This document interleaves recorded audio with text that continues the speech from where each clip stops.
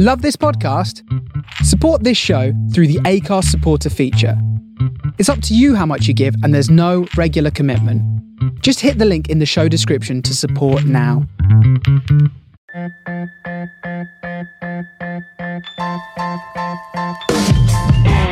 Welcome to episode 5 of Staying Alive with me, Jesse Smith, a podcast about how to monetize your talents and stay afloat in the ever-changing ocean that is the creative arts industries. Thank you all for tuning in to this week's edition of Staying Alive. It's been another crazy week in these unprecedented times. As a white male, I sometimes find it very difficult to know what to say, but as this podcast is my platform, I think it's my duty to have a go.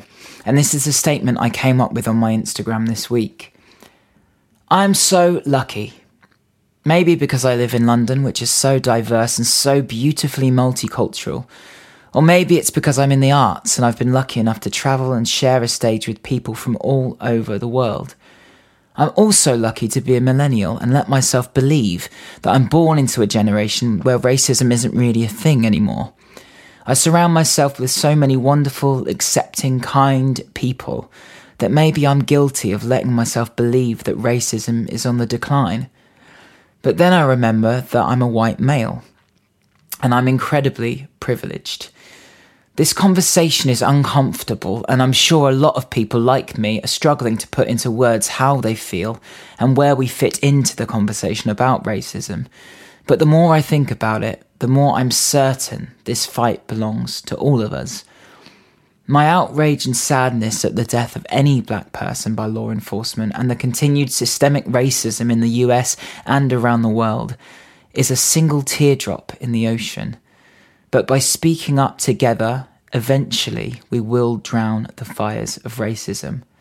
Black lives matter. And then this is one of my favourite quotes from Miguel de Unamuno, which is, "Fascism is cured by reading, and racism is cured by travelling."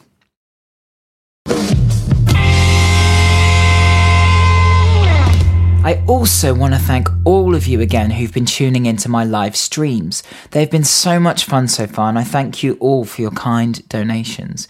Yesterday I announced the re-release of an album I put out a few years ago called Acoustic Anthems.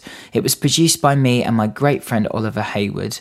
Over half of them have already sold since last night, which is just incredible. So if you'd like one of the remaining copies, please head over to jessesmithuk.com now. Today's guest is an amazing performer, an artist, and an even better human being. We grew up together in Reading, and in 2009, I watched him shoot to superstardom after appearing on The X Factor. Simon Cowell said his performance of With a Little Help from My Friends was the best first audition he'd ever seen. Today's episode is a peek behind the curtain of being on a TV reality show, but also about the human beings that appear on them and what happens when the show is over. Please give a warm welcome to the brilliant Daniel Johnson.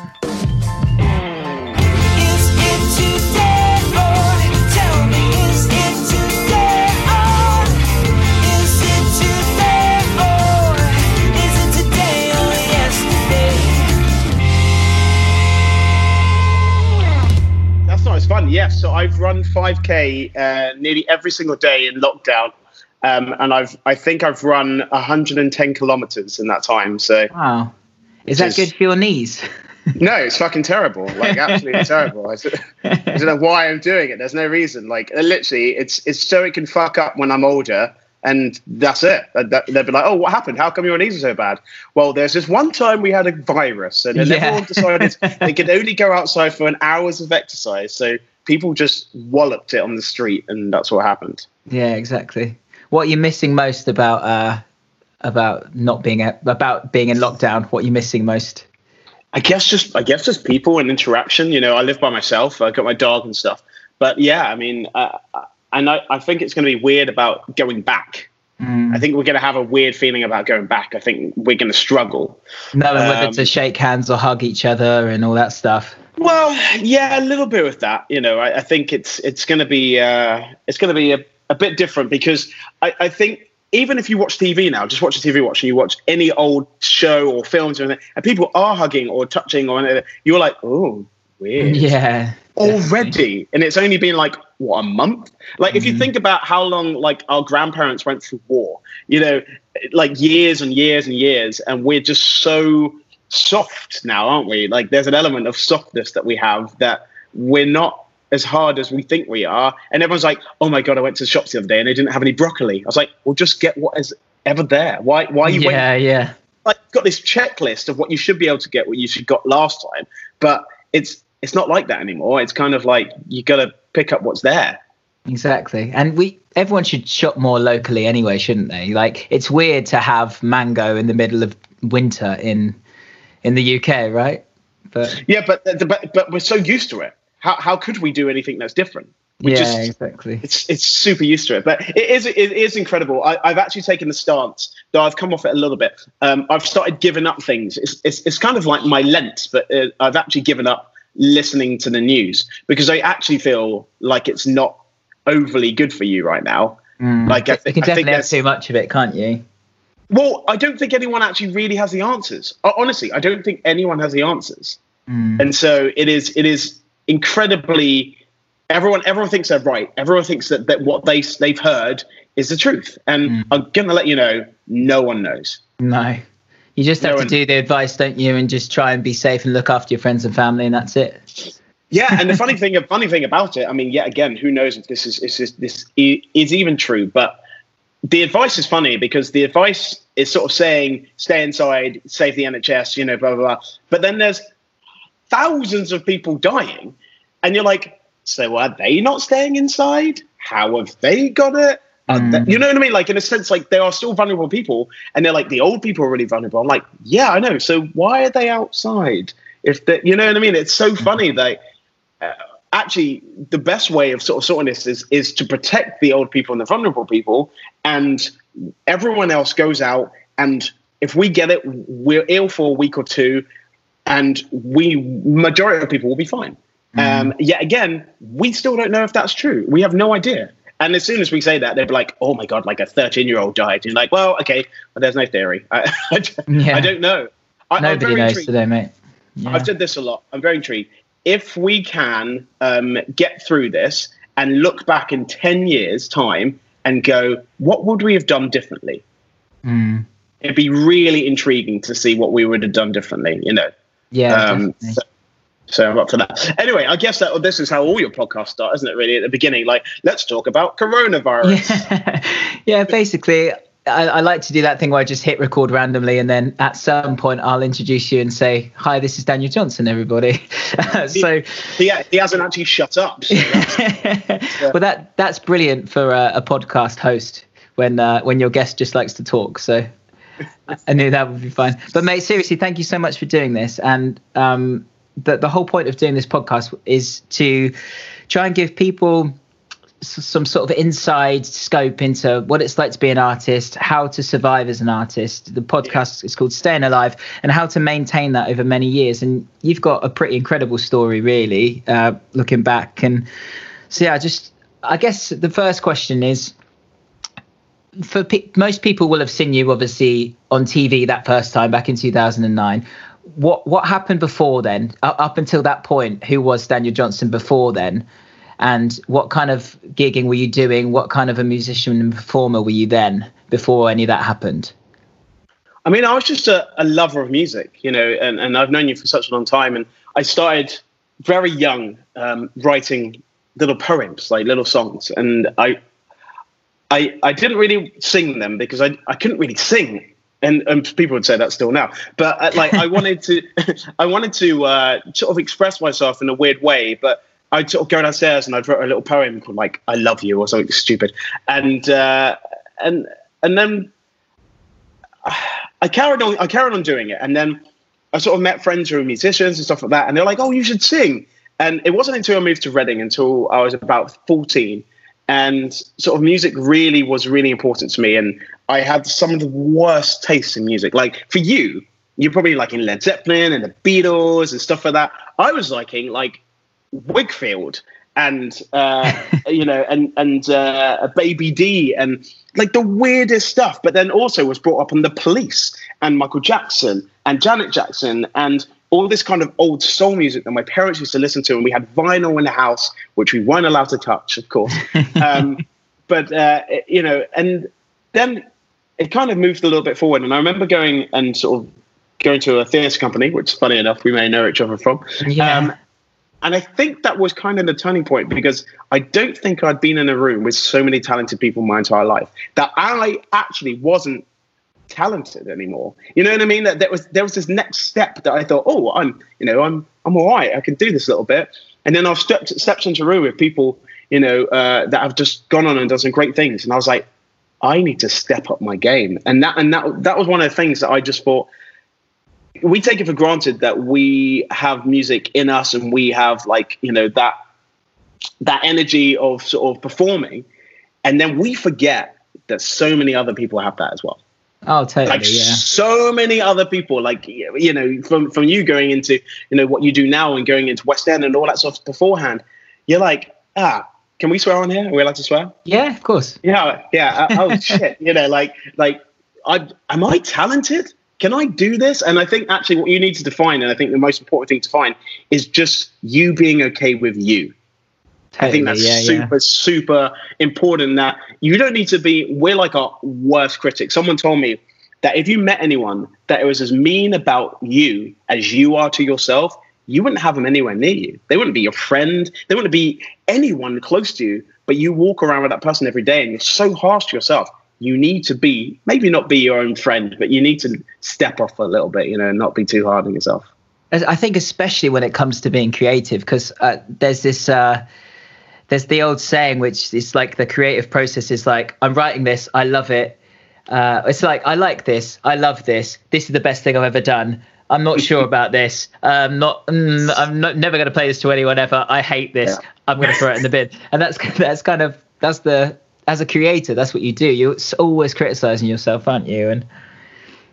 I think you do. I think, but it's not actually you criticizing yourself. It's you having this measurement that you take to other people, so friends and family, and then they have an opinion on something that they don't even know the understanding of how you wrote or created something, and then they have an opinion on it, and it just ruins you. Mm. And you're like, and they just might have not got it. Yeah. I guarantee, not saying that we're anything like these people, but I guarantee when people, came in and they sort of like, when Picasso went, here you go. Mm-hmm. And Yeah. You know what I mean? And it wasn't until he wasn't here anymore, until people were like, wow, this guy's amazing. And sometimes I actually think that praise is for when you're dead. Like, don't look for praise. Just do your job. Do whatever you've got to do, all right? Be creative, mess up, do shit stuff. But praise is for when you're dead, not for when you're alive. And if you look for it, you stop being an authentic version of yourself.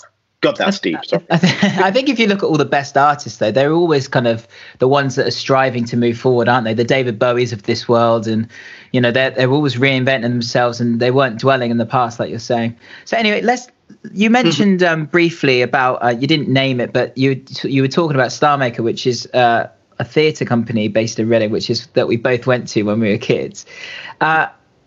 It was kind of an amazing thing, right? I just want to talk about it because we were both in it, and it was it wasn't a professional thing. It was like a Wednesday night, Friday night, and Sundays during the day, and you would rehearse.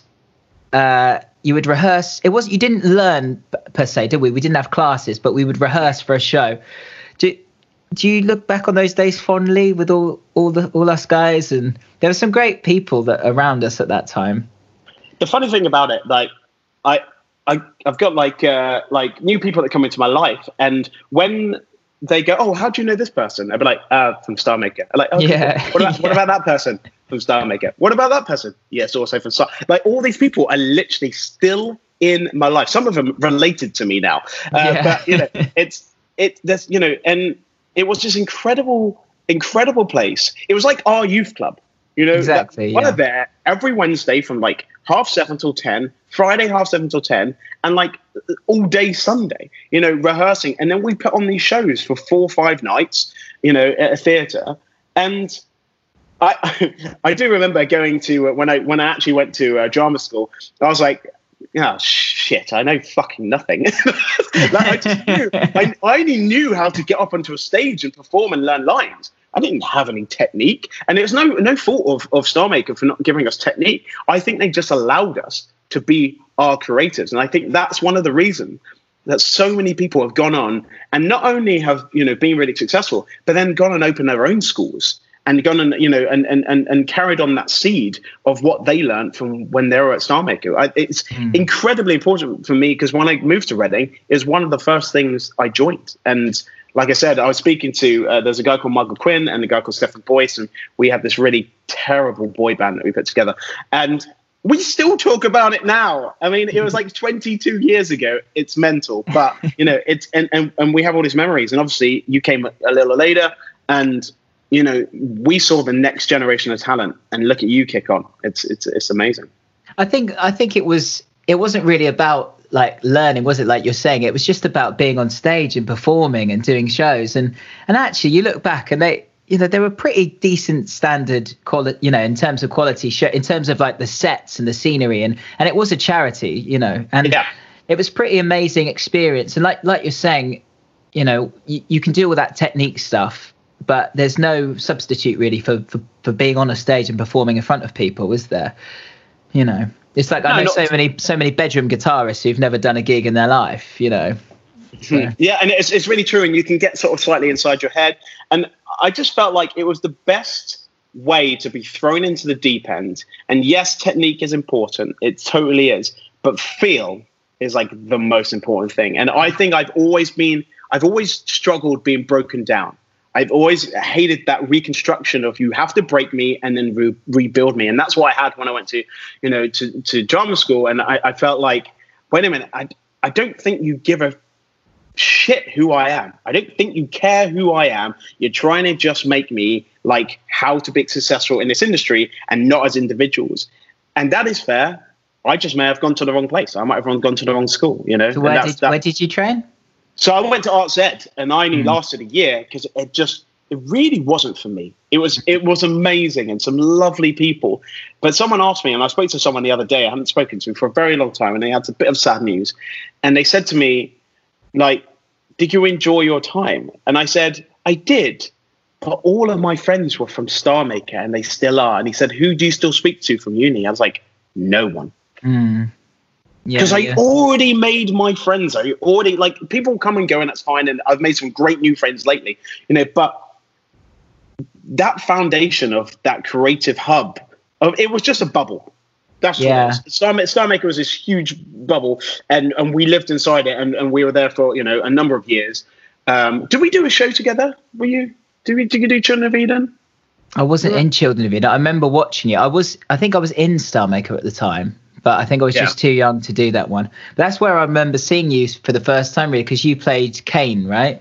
Yeah. And you had to sing that brilliant song, Lost in the Wilderness. I remember thinking, this guy's great, because obviously I was about 10 or 11, looking up to you guys. It was cool. Yeah, I mean, it's just a weird time, and we're doing this little project later on in the year. All of us have got back together. So there's a guy called Stuart, there's a guy called Ben, there's a guy called Harry, there's a guy called Tom, Scott, and we've all come back together to do this charity sort of gig, and then literally, I think all of us were in Children of Eden. Yeah, that's amazing. And like I said, this show was. What, 1999? This is a long time ago. And we're still, everyone's got grown up and got married, had kids and moved on and done stuff. And we're still friends, and that's an amazing thing. But yeah, I mean, and do you know what? Also, they bring me back down to earth like that. Yeah, definitely. That's every time. Do you know what? This is really funny. So I seem like I'm talking about this gig all the time because it's the biggest gig I've ever done. But the biggest gig I ever did was this stadium show in Germany with this film thing I was doing called Götterdämmerung. And first thing I did, mate, was walk out onto the stage in front of all those people, and I didn't quite fall on my face, but I just tripped up on the monitor. My foot just caught the wedge, and I nearly went. You know when you sort of, your foot goes, but you don't go? And in that exact moment, I just remembered that I was just a bell end from Reading, and everything was fine. And the gig went really well, you know, and and I think you have to have, there's nothing worse than people that have never been told to shut up or never been told that they're shit, you know, because you need that kind of grounding of normality, don't you? You do. And it's so important. And even if it hurts a little bit, that's good, because it's actually keeping you a little bit grounded. Because if you get above your station, which, by the way, we all probably have, there's all elements where we're like, hello, look at this, I've done really well. And then you're like that, you know, the element of you nearly falling over and, you know, in a show, actually, that makes that show even more important to your life, because it created a moment that just made you think, what am I worried about? Let's just go and do it. Have fun. I'm just that normal kid from before, from Reading. And, you know, it is important. Those moments are super important, because if it goes smoothly, it's boring. It was just one of those perfect moments, because I was, I don't know if you know Henry Rollins, but Henry Rollins is a really famous punk guy, and he was in a band called Black Flag. And he's an amazing orator and whatever. He was on tour with us, and he's this sort of real powerful figure. He's been in loads of movies and stuff, and he was stood there really calm at the side of the stage, and I was pacing up and down the back like a boxer about to go into the ring, just because I was so nervous and so pumped up. And then the first thing I did was almost fall over, sort of half fall over and in that moment I just totally relaxed. So just going back to your uni briefly, do you think there's any one thing that why it wasn't for you, or why you didn't agree with it, or it didn't agree with you, I should say? One of my main things, and I've looked back on it many times, is when you get into this industry, if you're going to be a singer, you dancer, actor, you can be an artist, whatever you do, okay? I also feel, and it's so true, it's such a parent thing to say, I also think you should have a little bit of a backup. But the backup doesn't have to be you got to go and work in insurance. It could be you go and learn how to cut hair, or you go and learn how to do sports massage, or you go and learn to go and do something in that industry that if anything stops, like it is right now, there's elements of stuff, even if you couldn't go outside and cut anyone's hair, you probably could cut your partner's hair, or, you know, the element of that. But I felt like I was worried, because I did the maths and I looked at it, and I thought there are 45 people in my year. There's 45 people in the year above and the year above. And every single year there's 45 people. So next year there's going to be 45 people. Now, that's just this school. That's just these 3 years. Yeah. Wow. And I was just like, I don't know how sustainable is this. I mean, then I went on and, you know, went into teaching as a thing that we all kind of do, because, you know, it helps pay the bills, and there's loads of kids to teach, and loads of kids want to, you know, be taught by people who've done stuff, which is, you know, really inspiring. I got inspired by so many. When we were at StarMaker, we had so many people who had gone out, done stuff, and they taught us. They taught us. Who are we? You know what I mean? Like great MDs, great directors, you know, great choreographers. They really, back in the day, really pulled out. I don't know how much they were paying these people. Yeah, not enough, I'm sure. So it's almost that thing of kind of looking around and knowing that, you know, out of all the colleges, there's 45 people from every college, and they're all going for those same sort of few parts in the West End. Was that it, or? Yeah, a little bit. And I didn't see where my life was going to go past the age of 35. I was just like, if it's hard now, it's going to get harder. And I was just like, is that the world I want to be in? Does that make me happy? And I knew it didn't. And I wanted to be more creative. I didn't want to do someone else's work. I didn't want to sing someone else's songs. I wanted to write and do my own. Now, did that work out? And we'll get onto this later. Did that work out in the end? No. But I tried, and I did stuff, and I achieved stuff, and I'm super happy of everything that happened, even if it worked or people heard it or not. I've got these stories to tell, and that's super important. And everyone who goes, and so many people do so well for my year from when I went to stage school, but like I think I just felt like it wasn't for me, and because of that, I didn't work hard enough. And that is one of the things. And because I didn't work hard enough, I fell back. And because I just wasn't happy being there. And I was just like, this is not for me. And it wasn't until a long time later that I found like, oh, okay, this is what I want to do. And I still speak to some of those teachers, and they didn't feel upset. Well, they're a bit upset when I left, to be honest. But like now they're just proud. You know what I mean? They're like, oh, that's what you're supposed to do. And I think it's a parent thing, isn't it? You know, when your kid's doing wheelies up and down, you know, the road, and you're like, what are you doing that for? Get off. You're going to hurt yourself. You know, all that stuff. And then 5-10 years later, they're performing in championships because of their techniques they learned when they were 10, 11, 12. You've got to see when people have got a passion for something and you push them towards that. If you push them to their insecurities and break them down too much, it's never great. You know what I mean? And for me, that I'm an arm around the shoulder kind of person. I play football. I coach football. You know, I'm a person to tell you all the things you're doing well and maybe one thing to work on. And the thing is, everybody has their own path as well, and the body has its way of you know, your stressors telling you that you're not in the right situation. You know, and I'm sure at the time, like you said, you weren't working hard enough, but I'm sure that was kind of that was your body telling you maybe this isn't for you. You know, maybe you should go and try something else. And then so you started teaching at that point. Is that right?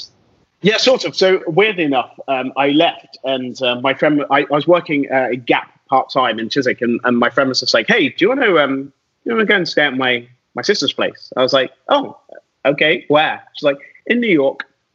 I was like, okay. So I was like 21, and I was just like, okay. So we went over to New York, and we were there for a little while, and then I was just like, I really want to just be creative and do music while I can. I'm 21, so like, how long do I have left to be creative in this way? So, you know, and like I said, my music taste was just shocking. So I was very highly influenced by boy bands back in the day. And so I'd learned all the dance routines to everything. And I came back from New York with this kind of like, look, I'm going to go and audition for some stuff. So used to get the Stage newspaper and look at the back and like go to all these auditions in London. And I thought like, oh, I'm in London. This is going to be amazing. And then weirdly enough, I did get into pretty much every band that I auditioned for, which is very weird. Apart from one, which is actually, I don't think they won. Maybe they did go on to do something.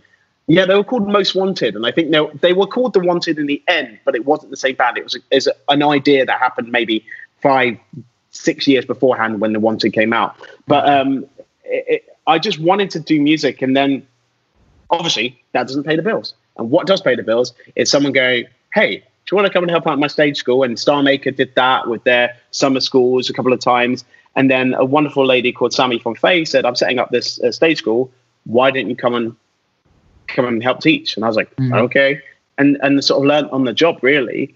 And I have to say, some of the most inspiring job I think I've ever had, because I see these now adults who have so much spark and creation, have achieved so much and struggled at the same time. Because the difference is, and you'll know this, before you had to go to a recording studio and get signed by a record label. Now you can make it in your bedroom and you don't need a record label. It's easier, but it's harder because everyone's doing it. I think even just doing this, there's 1 million podcasts.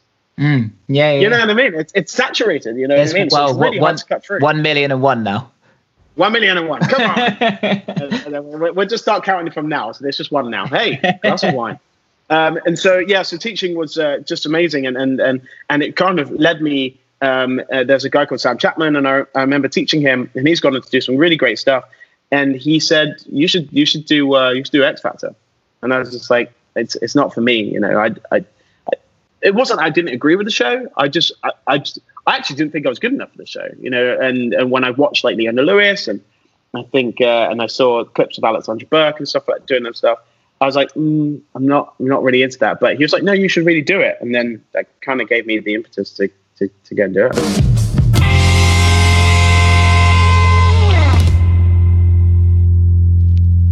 Well, let me read you. I've got some quotes here. I want to read these out to you. So, Dannii Minogue, it's the perfect audition. Louis, I thank God that you came in today. Cheryl, you're a natural born performer, and I take you in my category right now. Simon Cowell, that was single-handedly the best first audition I've ever heard. Where'd you go from there, Dan? Down is a great part. I don't know if you actually watched the show, but yeah, I mean, what incredible things to be said. It's so funny. I don't equate that person on that stage in that audition as me. Like, I don't identify. It's not that it's not like a separation. I just feel like I'm living out my body. It's a bit like watching old videos of yourself, and you're like, oh, I remember watching that. I don't ever remember doing that, but I remember watching that. And so when you're getting these comments, I'd been there. I was there with my sister, with Mac and my brother-in-law, and a girl called Jess. And I remember we sat there for like 9 hours, and I walked up to someone. I think we're in hour 6 or 7, and I said, "Hey, I haven't been seen yet. Have I been missed?" And they were like, "Oh, are you still here?" And I was like, "Oh, okay, do it. Yeah, we'll just put you towards the end." I was like, "Okay." And I say a lovely story. This is a really horrible story, but I remember this. I was just about to go on, and this guy was singing "Beautiful" by Christina Aguilera, and he was like one bar out.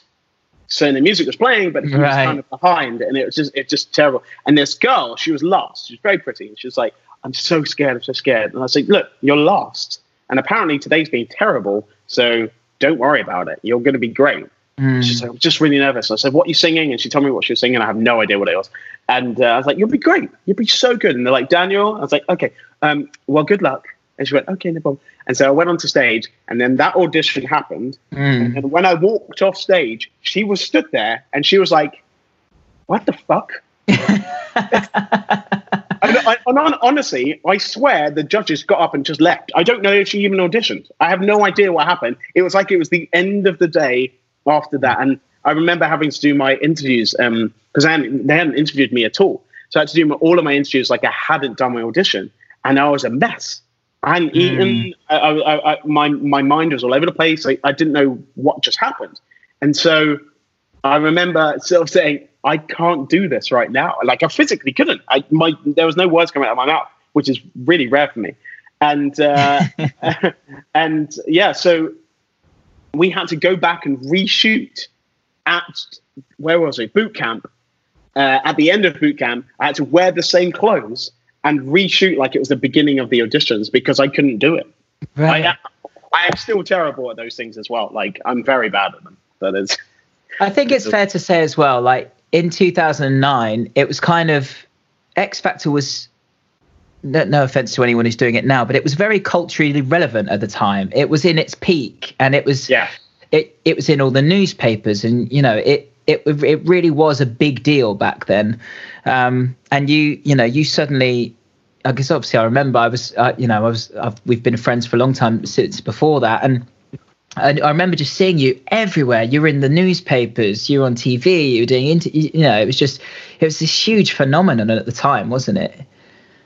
It was crazy, and I always go back to when X Factor was hitting this way, because the reason why X Factor was so big is because it came off the back of Alexandra Burke and Beyonce, right? So Beyonce did the final on the season before, and that just exploded. So I know that 250,000 people auditioned for X Factor for 2009, and wow, which is incredible amount of people there, because I think it just sparked so many people.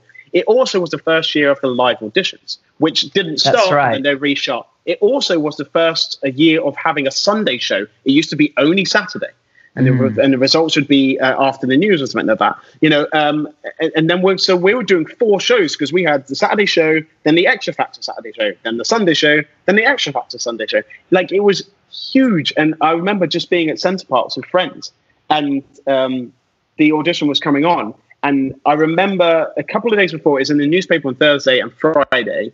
And a couple of people were like, "Oh, are you the guy?" And I was like, "Hi." And then the next day after the audition, so on the Sunday morning, there was like 10 to 15 people outside our chalet.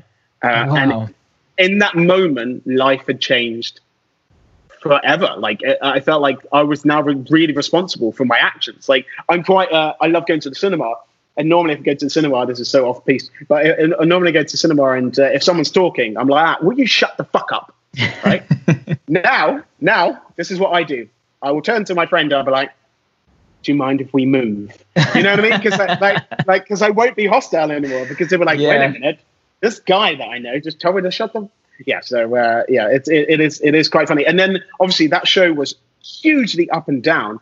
And I always say one piece of advice that I always say about when you do any of these things, smile more.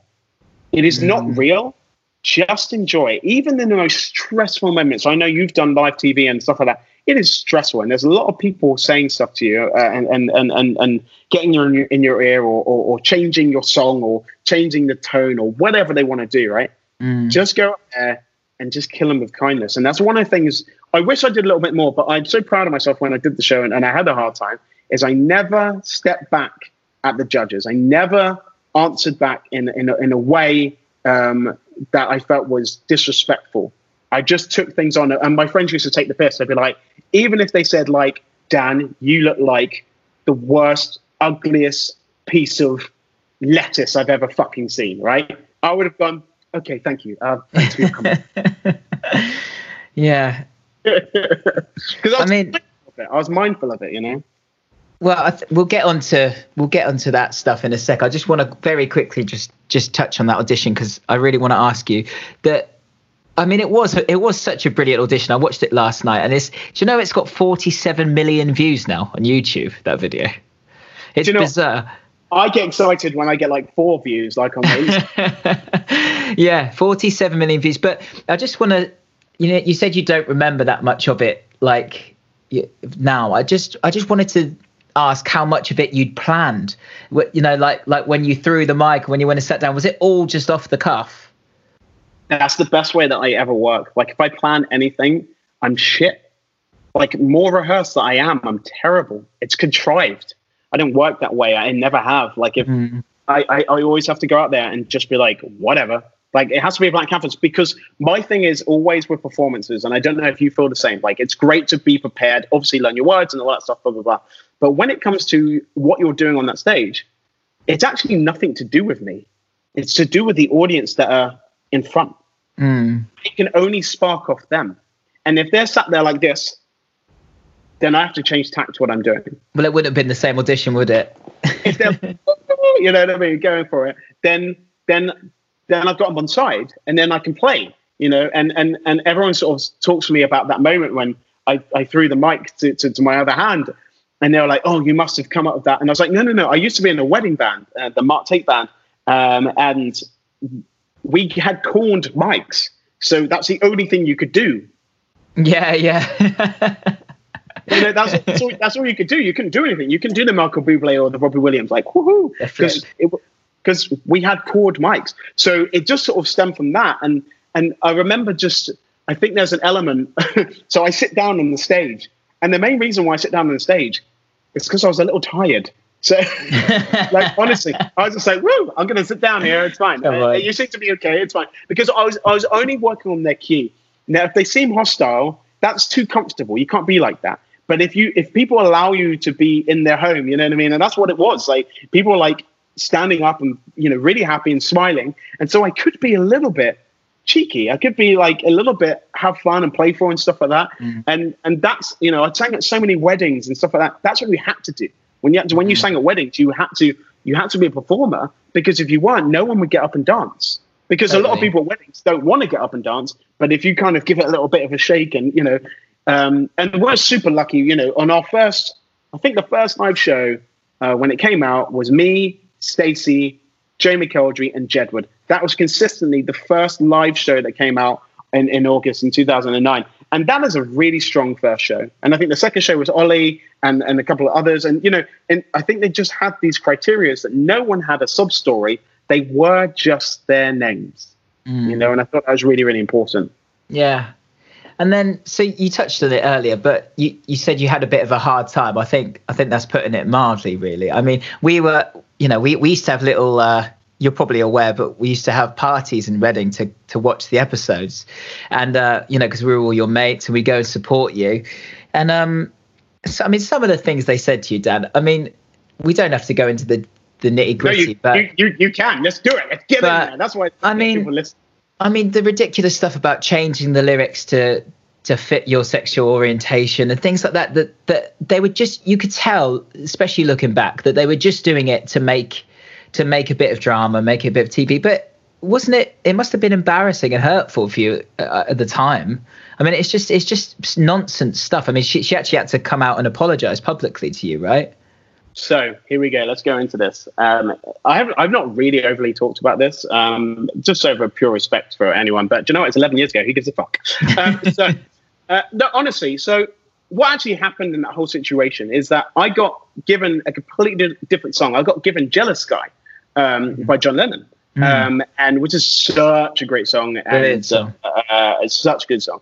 And they changed my song last minute, and I was just like, "Oh, okay, that's cool." And they said, "We want you to do the song from Dreamgirls." Now, I do like theatre, but I'd never seen it. Like, I didn't know it. I just knew it was a girl song. And the line in the song is, "You're the best man I've ever known." Right? I'm a gay man, so but I'm totally comfortable saying that. I was 27. I didn't care.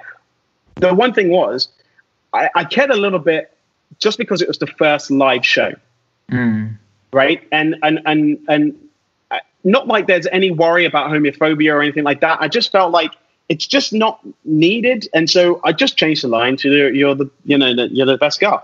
And I should have said friend or whatever. It makes no difference. And I remember saying to Danny's makeup artist or assistant that, so I was like, "Oh, should I do it?" And he's like, "You should totally do it." I was like, "I'm not gonna do it." And I think it kind of stemmed a conversation between Danny and her PA or assistant, and then just having a conversation. I think she thought it was going to be funny, because if you watch back the clip, she is asked what she said again, and I'll tell you what: imagine you said a really horrible word, right? And they said, "What did you say? Are you going to say that word again?" Exactly the same. You're not going to do it because you're going to know that people are upset with you. But she said exactly the same because she thought it was going to be funny. Now, Simon went apoplectic. He went mental. It was crazy. And he was really upset. At her? At her, yeah. And it's funny because everyone jumps on Danny. But if you rewatch the comments after that first live show, Louis and Cheryl's comments are much worse. But she gets it because there's an element of the people think she's being homophobic, and she wasn't. She was trying to be funny, and it didn't work. It just fell flat. And we've all done that, haven't we? Yeah. Tell me about it. It's crazy. And so, but what happened that evening, and it probably saved her job, right? What happened that evening is Stephen Gately from Boyzone died. Oh, right. So the next day, Louis was not there. So the whole situation of that conversation that went on, I think at the point, for about 5, 6, 7 years, it was the most complained about thing that happened on TV ever. Was it? Yeah. Yeah.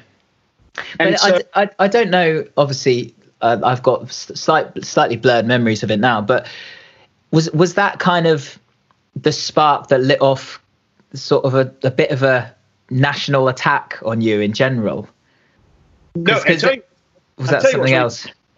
No, I think what happened with that situation is that, one, people don't like anyone that they that someone else has already said this person's good, right? We don't really like that person. It's a bit like Manchester United just outing you, supporting them. But they are good. People we'll never know. We'll never know. But people don't like Man United just because Man United are Man United. People don't like Michael Bublé just because Michael Bublé owns Christmas. He doesn't. He put one Christmas album out and people play it. But everyone's like, "Oh, I hate Michael Bublé." It's this weird thing. And so it wasn't a thing that everyone sort of had this idea. I think that they hadn't chose me. You know what I mean? And I think we like to see someone who grows into their part instead of already being that thing. And when that happened, when the actual show finished, I felt so much better when the show finished because, one, it was over, but secondly, I saw the voting figures. Yeah. And the voting figures were so humbling because that first live show, I won by a huge percentage. And then it dropped off in the next couple of shows. Then I won like show 4. I was in the bottom 3, show 2, show 3, and then I won show 4, and now I sang in Purple Rain. And I think I got double the amount of votes to the person who got the second highest amount of votes. Like, it was ridiculous. And then, or maybe Purple Rain was afterwards. I don't want to miss a thing. There's loads of stuff that happened. And I won 3 of the shows, of the 10 shows that I was in. And Joe McElderry won 4, Stacey won 2, and Rachel won 1. You know, it was really weird. And I think what actually happened is the public didn't have this view. It was just the press did. And so you can't win against that. And so I wouldn't give them 2 stories. I would just not say anything. And they'll go after everyone. You must have been contacted, and friends and family and all that stuff were contacted. And, you know, yeah, it's bizarre. I mean, I remember actually, now you've said that, I'd forgotten this, but I remember, because how old would I have been then, Dan? If you were 27 at the time, right? 27. You're probably, yeah. So how old are you? 20? 19? Yeah. Yeah, something like that. So I'd have been in my, I remember specifically being in my car and having a phone call from a withheld number from a journalist asking for an interview about you. I mean, that's how big it was. And I mean, we're good friends, but it's not like we lived together or we were like really, really, really best friends. You know, we were just good mates, weren't we? How fucking dare you, mate? To be honest, I'll come and move in with you. Me and Bear will pack our bags right now. I love your flat. Go on, let's go.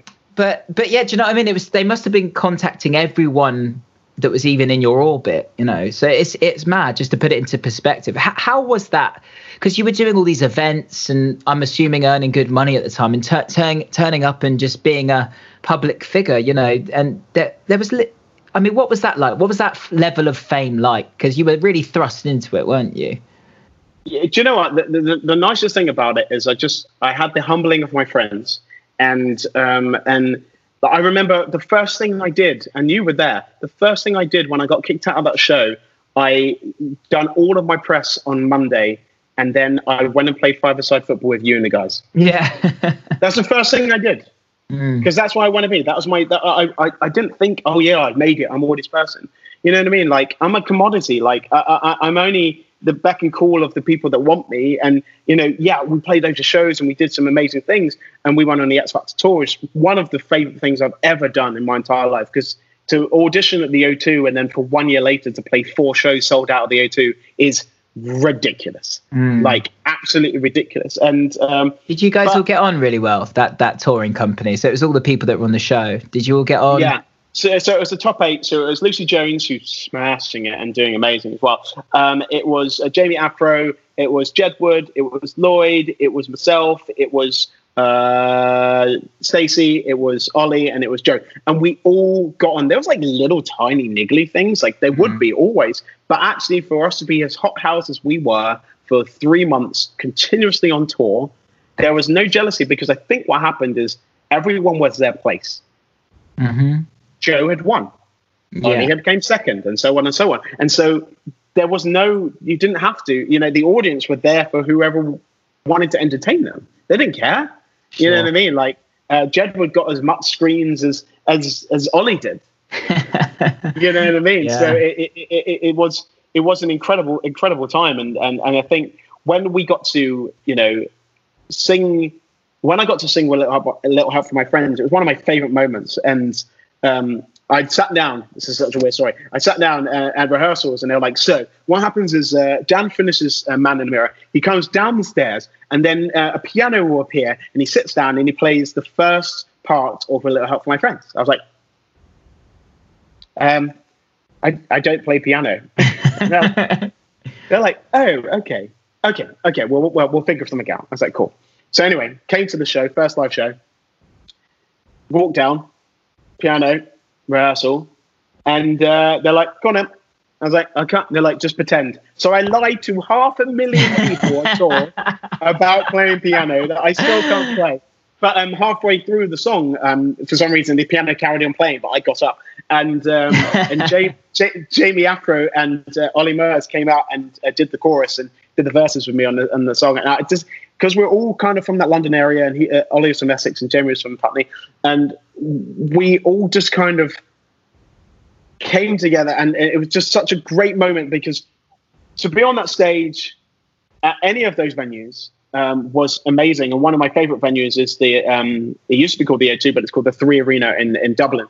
And it just, I remember singing I've Got a Feeling, and we knew it was going to be a good night because we had the mics and we went, I got a feeling. And we put the mics out and went, ooh. The whole place just erupted singing back to us.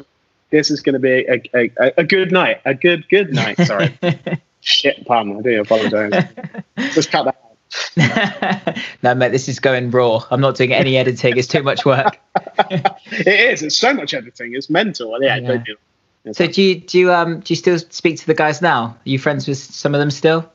Yeah, I mean, occasionally, like if our paths cross, then we do. I went to Lucy Jones's wedding. She married a friend of mine, Ethan, and she was just finished in Waitress. Obviously, right now, what's happening? There is no theatre on and stuff like that, but she just literally owned this part in Waitress, and she was so amazing. I was so proud of her. I went and saw Jamie McKeldry live last year as well. I've seen a couple of shows of Lloyd. He was in Joseph as well. And then I've hung out. Jamie Afro came and did my radio show when I was doing it for BBC Berkshire.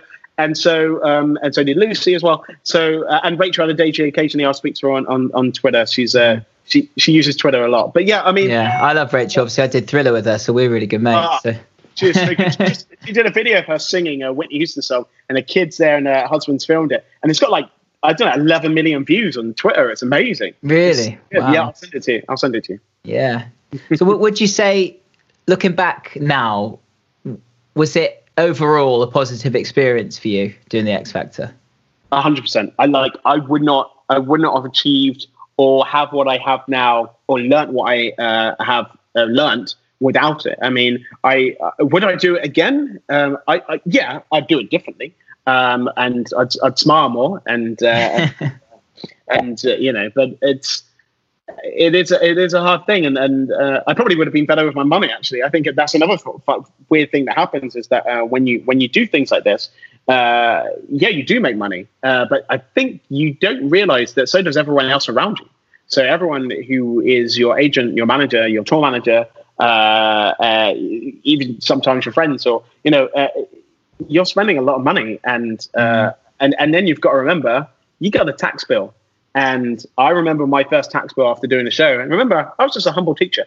I remember my first tax bill after the show, and I can't even begin to say how much money that was. And it's amazing because our taxes go to such important things, and right now our taxes going to help the NHS and everyone else that are struggling right now, and hopefully to people who are not working, it helps those as well. But it is a weird thing when you go from not making any money to making some money, and then you're like, whoa, I don't know what to do with this. Like, I don't know what to do with this. And I spent renting places, and I know people rented places in London and stuff like that. And if we just collated together and just like bought like a couple of apartments somewhere, like 4 or 5 of us, we would have smashed it, but we had no idea what we were doing. And I think that was one of the things that, if I could do it again, I'd probably do that better. No, nobody's good with their money when they're 27, though, really, are they? God, damn it, it's terrible. I mean, I'm very lucky now because I bought an apartment and it did okay. So when I sold it, and then I bought another place, it went terribly wrong, and so I had to go and buy something a lot smaller and then live with that for a little while, and then. I was very lucky that I came across the place I live now, which is like an old skittle alley that got converted. It's just like a little bungalow, but all of my little weird trinkets and weird things that I have just kind of work, and I feel like I'm at home. And I got my little dog Darcy as well, and she keeps me company. Though I think she's annoyed how much I'm walking her right now, which is only an hour a day, by the way. Well, actually half an hour. I'm running. I'm getting myself in trouble now. So you're allowed to exercise once a day, mate. It's fine. It's fine. So you're based in Thiel now, aren't you? Why did you relocate there? I found this house actually, and terrible story on this one. I shouldn't really tell it, but my friends, a very good friend of mine, I won't name them. They'll know who I'm talking about. And that's if they get this far through. And then they wrote on Facebook they found this house, and they said, "Oh, it's like our dream house." And they're like, "Oh, we can't afford it though, but it's like a dream house." And I was like, "Oh, I'm thinking about moving. I might go and have a look at it." And you bought their dream house. No, stop. You bastard. So anyway, so I couldn't afford it. I spoke to my bank manager. He said no. So I was looking at other places. I put in an offer, and it was way under offer. And I still couldn't afford it then. And then he said, look, yeah, you can have it. I was like, what? And then he changed his mind. And then 4 months later, he came back, and I still hadn't found a place. And he said, you can have it for the original price. So I did buy it. Even worse, right? Then I invited my friends round for dinner. Look what you could have had. But you know, they've gone on and bought somewhere really lovely and stuff like that. And you know, and I think they're really happy. So Theal's a great place. It's great for people walking dogs. It's a sense of community, and especially right now. And everyone knows everyone. I was speaking to this wonderful lady called Mary. She walked past my house the other day when I was just doing some gardening out the front. And she was like 95. She was dressed up to the nines. She looked amazing. And she just stopped, social distancing, but she stopped just by my house. And she was just like, hey, this used to be a skittle alley. And I said, oh, yeah. She went, I don't want to be rude or anything, but I've been in your house. And I was just like, oh, really? She's like, yes, I used to go down to the alley all the time. And I tell you what, the funny thing about Theal for me is there was this wonderful band that I grew up with called The Goats. And I was introduced to Theal by you guys because I used to go down to the ball, which we still go down to, and we played together like last year at the end of the year. I love it. And it's just this quaint little village and lovely pubs, lovely people, and a good sense of community, and a train station straight to London, which is incredible. And I just love it. And I'm going to struggle to move out of Theal, to be honest. I've loved everywhere I've lived, but this is a bit different. Yeah, sounds like you got the right balance there of nature and pubs and but still being well connected. I'm just getting old, you know what I mean? I just like the pubs and the walk, you know. Yeah. Oh mate, tell me about it. I'm in a little area called Northfields, which is near Ealing. And it's kind of the same vibes, actually. There's so many lovely little local cafes and independent restaurants. And I live above, my landlord's underneath, but then the next door, there's a cheese and wine shop that sells like amazing fresh cheese. And it's actually really lovely. And in the lockdown, we've been just going to the local shops, which are still doing takeaway stuff. And we've been picking up like fresh bread and fresh pasta. And it's really nice, actually. It's been really, I felt really lucky living here at the moment. Yeah, I mean, right now, I guess as being an artist, like how are you doing? Like, what's going on? I mean, my auntie and uncle have been loving your sessions that you've been doing and stuff like that. I think my auntie, my uncle donated 50 quid on your first one, so that's how much you liked it. Yeah, 50 amazing. Quid. I think that's pretty good. Yeah, you know what, Dan? Yeah, I mean, for me, the online gigs have been my savior, really. I mean, I did a podcast with Tom Longhurst actually earlier on, and we were saying, like, you don't realize sort of how many people you pick up over the years, you know, people you've met through different things, you know, whether it be the quotes or when I did Thriller or whatever, or the Classic Rock show that I'm doing now, and you don't realize how many people just, you know, are all over the place and can't get to a gig normally. And actually the online gigs have been so lovely and people have been so generous, and it's literally helped me pay my rent. Because otherwise I don't know how we would have, you know, a self-employed musician and a hair and makeup artist, you know, like there's just our industry have obviously just disappeared. So I just want to, anyone listening to this, thank you so much for watching my gigs basically. But I mean, how's it for you? How are you doing in the quarantine? Yeah, I mean, apart from I live by myself, as I say, but apart from that and being a bit lonely, though, I've done so many quizzes. So I actually won one for the first time. So did you? So yes, so I'm very excited to be quiz master next week. Yeah, it's been okay. I'm very lucky. I work for the Postcode Lottery, and we still are giving out great news, and we're letting people know that they've won money in this time, and which is amazing. You know, it was just like, it's such an amazing thing to tell people that they kind of won an amount of money when they're like, what? You know what I mean? Yeah. You know, because they really need to. You know what I mean? It's super important for them to win money, and at this time, I think someone in Glasgow won 100 grand. You know what I mean? And it's just so important, you know, that it couldn't come at a better time, to be honest. Like it's it's amazing. So I'm still working at this moment, and which I'm super lucky and so grateful for. And I know a lot of people are going to be struggling, but I think everything's going to come back. Can I just say one thing? I'm going to just plug in my laptop. Yeah, of course. So my auntie and uncle came and saw you in your rock show in Cadogan Hall. Oh, cool. And let me just. There's so many ports here, and I can never get them in. There we go. Giggity. Right. Okay. We came to Cadogan Hall, and I have to say, I have never ever heard you sound better in my entire life. You were sublime, and not only sublime, you were fun, you were personable, and it was I felt so proud. Every single time I've ever seen you or watched you or anything like that, I've always been proud about it. But this situation and the show you were in, you owned it without being narcissistic. You were just there for the people, and you were singing your heart and showing what you could do. But it was for us. And bless you, mate. Thank you so much. But it was beautiful, and I wanted to say that. And I saw your dad, who's like, such a big fan of you, and you. I think so many people are so proud of everything you've kind of done, and you've never ever changed. You still don't pass in football, but you've never ever. I think that's unfair. No, it's completely unfair. It's just a trick. But you've never changed, and one of the nicest things is you are so giving, and you've been such a support of me and of this whole time, and I wouldn't have it any other way. And if you asked me to do anything, I would always say yes. Actually, when you asked me to do this podcast, I actually misread it, and I thought you just wanted me to advertise the other ones you were doing. I was like, I wasn't sure that you were asking me to do it, so I was just like, no, of course, I will help distribute your podcast. It's fine. Don't worry. No. The whole, one of the driving sort of factors behind this was that I thought in the lockdown it would be a great excuse for me to just Skype some of my friends and have a catch up, And I genuinely think people are interested in your story, and because like you said, as a 27-year-old, to have all that fame heaped on your shoulders and all that pressure, and it's great to hear that you're still good, and you've made a really good career for yourself, haven't you, from using that as a platform.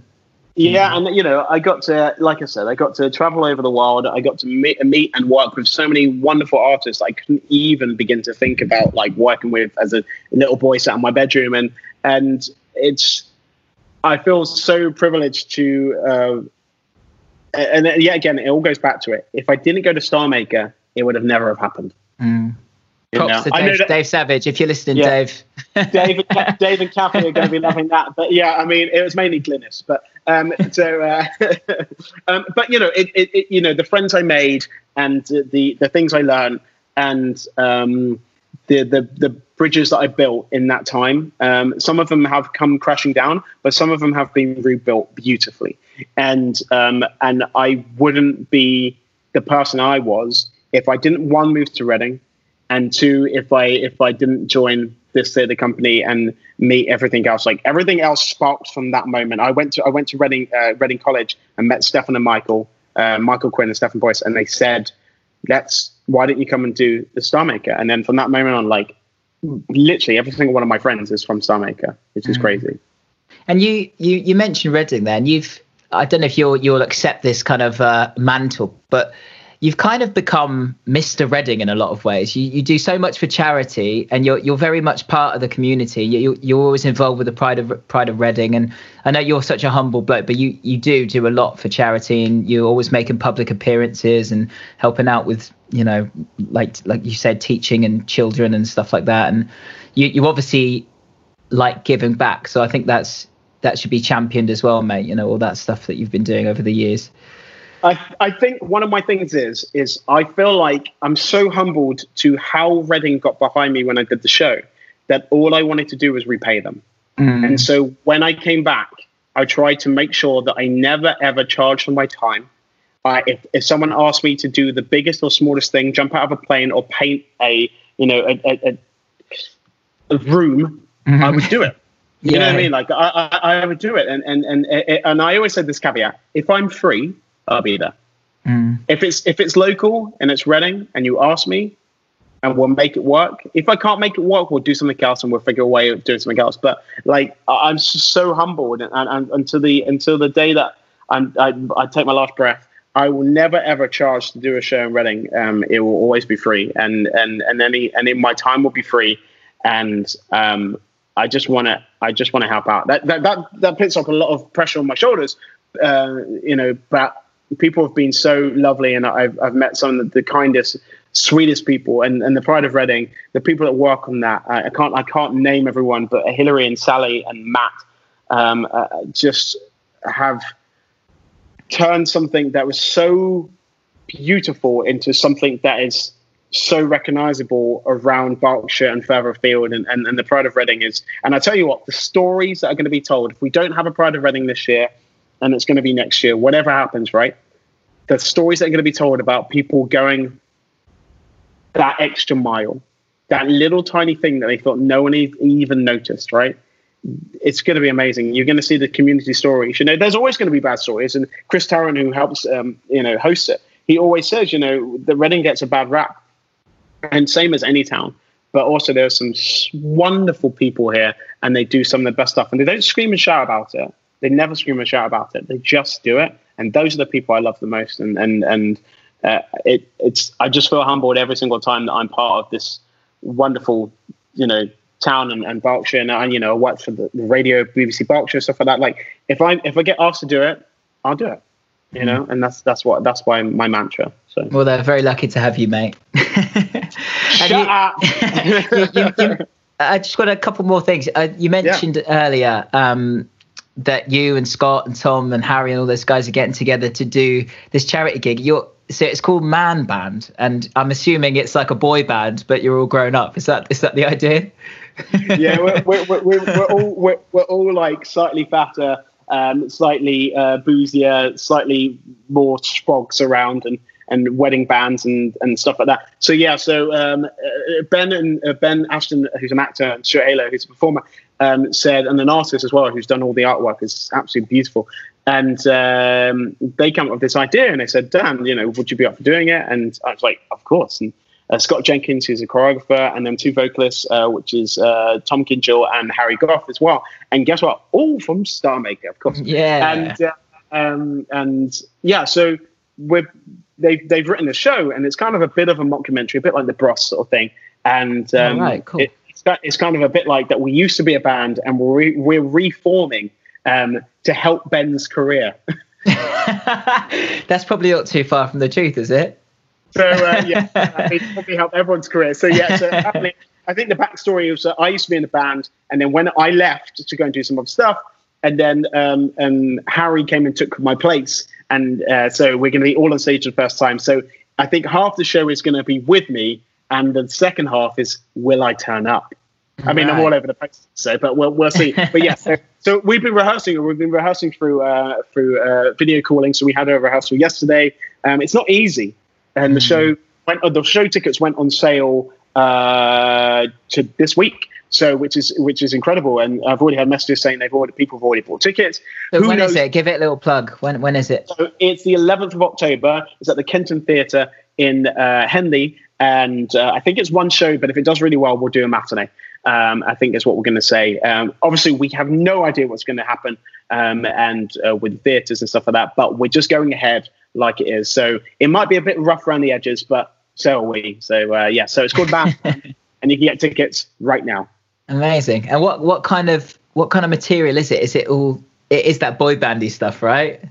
No. You allowed to say? Come on. It's the biggest boy bands from when we were younger. So in the 90s and noughties, it's kind of like the Backstreet Boys, the NSYNCs, the what else is in there? The Take That, the Blues and stuff like that. So we're all kind of singing these songs, and we're just going to be putting on this a bit of a concert where it's just going to be fun, and it's going to be nostalgic fun and a little bit. I was going to say shit, but it's not going to be shit. But you know what I mean? Like it's not taken seriously. It's shits and giggles, and it's not a serious there's not loads of money being put into us. We're raising money for 2 charities, so Sue Rider and Ataxia, that are close to some of the people that are doing the show. So all the money that we're raising for it are going to those charities. So that's what we're doing, because right now people are finding it hard to give, and because they might not be working, or they're just thinking about their own money, and which we have to do in these times. And so if we get a chance to give back, that's what we're going to do. You know me, I'm a rock and roller through and through, but I'm there with bells on, mate. You better come with bells on. You better.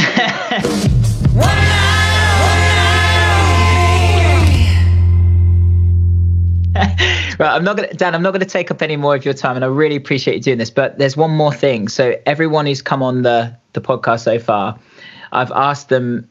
You've got a choice. So you can either pick if a fantasy band or a fantasy five-a-side team. I know you're a big Arsenal and Reading fan. I know you support both. So you can either pick. You can do one gig with anyone ever. So you could be in a band with John Lennon, David Bowie, whatever, or you can play a five-a-side football game with any 4 players of your choice. So firstly, are you going to do the band or the football team? I'm doing football. Totally. Football. But the funny thing is about the band stuff, if I not to brag or anything like that, I've been on stage and sang and done masterclasses with incredible people. I nearly said Michael Jackson there. No, actually, let's do a quick story. Michael Jackson was supposed to be one of the mentors on our year of X Factor if he didn't die. Could you imagine? That's incredible. So we got we had to sing in front of Whitney Houston, we had to sing in front of Michael Bublé, we had to sing in front of Robbie Williams, we had to sing in front of Queen, we had to there was all these people. So yeah, let's do football. Come on. Okay. So you can pick four players to be on your team with you. I'm assuming you're in goal because you play in goal. I'm definitely in goal. It's fine. That's a decent goalkeeper, by the way, everyone listening. You looked around that there was loads of people around you. Thanks. Yeah. Thanks, guys. Yeah, cool. Everyone's clapping. Okay. So can it be any players, or are you going to think defensive, midfield, and attack? Is that what you're going for? It's five-a-side, so you can pick whatever you like, mate. Okay. Alive or dead. Okay. Wow, that's good. Okay, so up front, I'm going for Ian Wright. I think he's one of those people that I'm massively inspired by. I listened to his Desert Island Discs a couple of weeks ago, and he is an emotional character who is super talented, and he has 8 children, by the way. 8 children. He just seems like the nicest bloke ever, doesn't he? Yeah. He just seems like such a great person, Ian Wright. Yeah, and he was a killer striker as well. You look at him back in his Palace days when he was really young. He was unbelievable. But okay. Him and Mark Bright and stuff up front. Anyway, so yeah, back in the day. So Ian Wright's going up front. Okay, so let's think of someone who is going to be putting through. So I don't know if I should choose all Arsenal players or I should, because that's the way it's going to go. I really like Jack Wilshere, and the thing is about Jack Wilshere is I think that he is this super talented player that just tried that tiny bit too hard, that got injured a lot because of that reason. Yeah. So Jack Wilshere, I call him. Jack Wilshere. He'd love let's tag him in there. It's fine. Okay, yeah, so you got Wilshere in the middle and Ian Wright up front. Yeah. So okay, it's really difficult because I'm trying to think of England players that I want to put in this team as well, or maybe like a Brazilian player or something like that. Oh, do you know what? It's fine. So you've got Wilshere, you've got Ian Wright. I'm going to have like a tactician on the side, so I'm going to go for a cheeky Ronaldo because you've got to. Yeah. Can you imagine? Like he's going to play a bit like you, right? He's never going to pass. He's just going to. Do you mean Cristiano, not the Brazilian Ronaldo? Yeah, not fat Ronaldo. Yeah. Cristiano. Yeah. And I feel like now I need to have a little bit of defensive stability. So I'm going to go with. I'm going to go with. Just trying to think of a good centre back that would be pretty good. Mustafi. I'm joking. Oh, bless him. No, I really like Mustafi, by the way. I think he gets a bit of a hard time, and I think he's actually quite a good player. I just think sometimes he just gets like that 1% wrong, and I think people just look at that. And I think if we looked at everyone's 1%, we would all feel a bit terrible. You know what I mean? So I'm just Premier saying. League's high stakes, though, isn't it? You know, it's a high stakes game. Yeah. It is. Okay, so who am I going to go for as a defender? I'm going to say, it keeps on flashing into my head, I'm going to go Tony Adams, because I think he was a club legend. He liked to drink, and so you can go down the pub afterwards. I don't know if he drinks anymore, but yeah. So I'm going to go. So I did choose one person. It wasn't Arsenal, so it's me and the goalie. Then we've got Tony Adams, solid in the defence. Then you've got Jack Wilshere, which is kind of holding and sort of linking there, and you've got sort of Ronaldo and Wrighty kind of just off there. And I think that would be a formidable five-a-side team. That'd be quality, mate. Dan, thank you so much for doing this, mate. It's been an absolute pleasure. And absolutely no problem. I'll see you very soon. Bye-bye. Yes, awesome.